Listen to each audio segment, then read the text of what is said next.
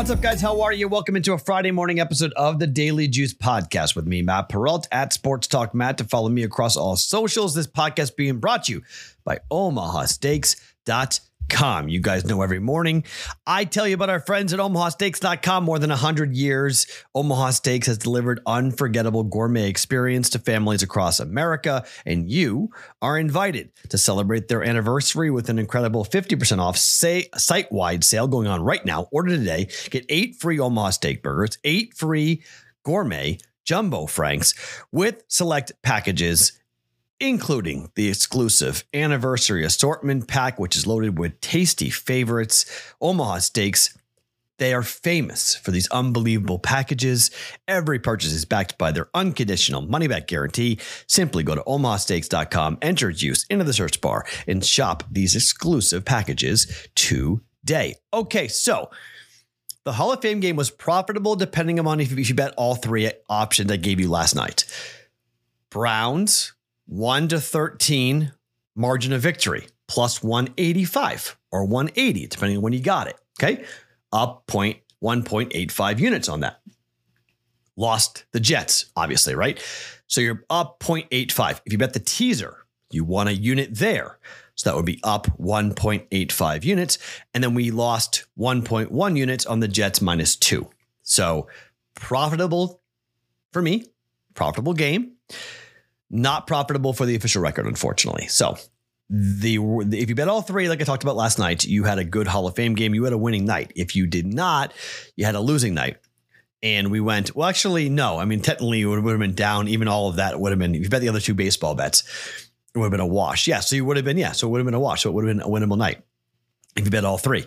But officially, we're down 1.1 units because we split with baseball, and then we got the Hall of Fame game officially wrong. But hopefully you guys took some advice. I know a bunch of you guys were sending me tweets and DMs saying you played the bet both sides and bet it and forget it type of situation.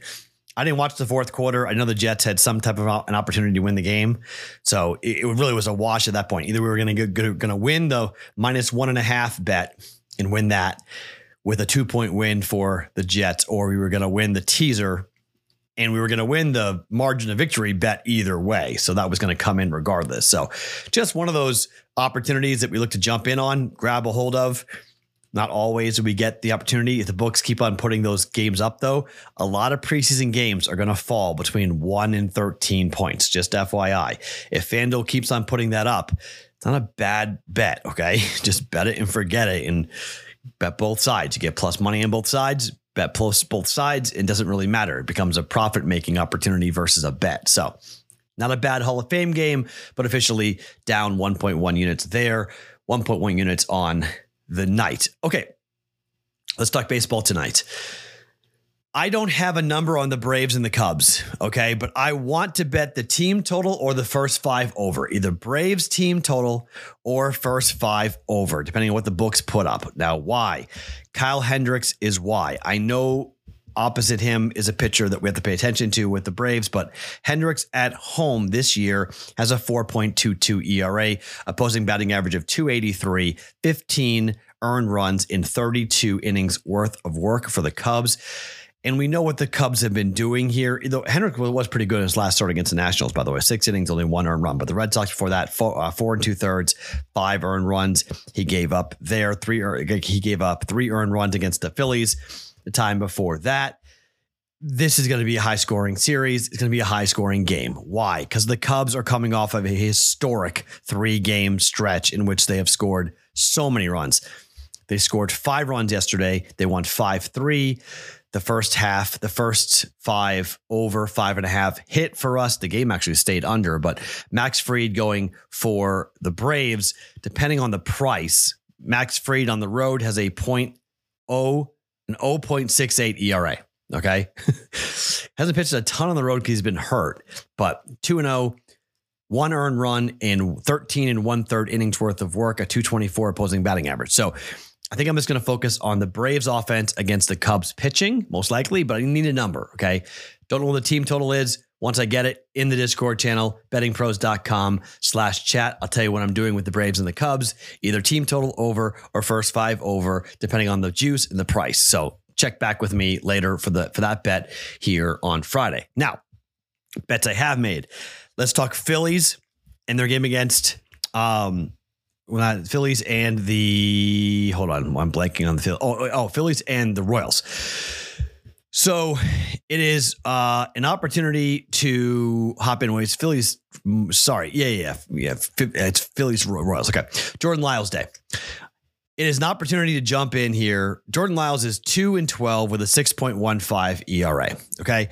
The Phillies team total is 5.5 at -102. Jordan Lyles on the road this season has a 7.52 ERA. He's 1-6, opposing batting average of 291. Okay. If you look at offense in teams and runs scored per game at home for the Phillies, they are averaging 4.56 runs per game at home. So I need a full run more than what the Phillies average at home. But again, it is up against Jordan Lyles, and Jordan Lyles has not been a good pitcher on the road. His last time out against the Yankees, 5 earned runs in 5 innings. The Yankees scored 8 runs. Against Cleveland on the road, he only gave up 1 earned run, but the bullpen gave up 5. 6 earned runs scored for Cleveland in a 6-1 loss. Against Tampa, 4 earned runs given up. They won the game 9-4, so that stayed under. But against Detroit, he gave up 3 earned runs in 6 innings. Team gave up 6. That would have gone over. Against Miami, 5 earned runs given up in 7 innings. Team gave up 6. That would have gone over 5.5. So on the road, in his last 5 games, the other team, the opponent, has scored 6 runs or more in every game but 1, 4-1 to the over 5.5 runs from a team total perspective. We know the Phillies can score. We know Jordan Lyles gives up bombs. We know this is an opportunity for us to jump in here with the Phillies as they start to beat up on bad baseball teams and the launching pad that is the Bell.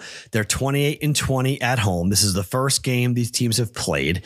The Phillies are coming off of a pretty long road trip, in which things did not go extremely well for them on that road trip, but they come back home here. At home, this team has been scoring pretty consistently, 5-6 runs. We should be right around this number. It's only -102.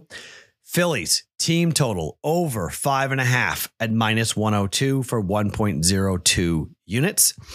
And the second bet, we're going Marlins and the Rangers.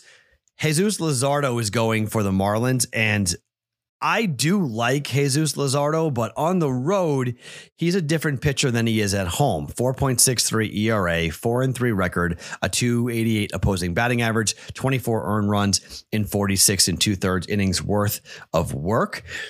But it really is about Jordan Montgomery, who is coming over to the Texas Rangers here. And I don't know, I kind of like fading teams and taking a look at guys who are making starts for the first time for their new team. Little bit of jitters, maybe a little bit of a rocky pitching start. We saw it with Giolito pitching for the Angels. Montgomery coming over now to the Rangers on the road. And again, this is a different type of situation, but on the road, 3.34 ERA. At home, 3.50, a 4-4 record with a 262 opposing batting average. But we've got a game log for Jordan Montgomery that hasn't been great. It's been kind of up and down. He's been decent at times. He's been hit hard at times. But I think we have a chance to get some offense here because Texas first 5 offense is still absolutely tremendous. At home, they have a 3.91 at home runs per first 5.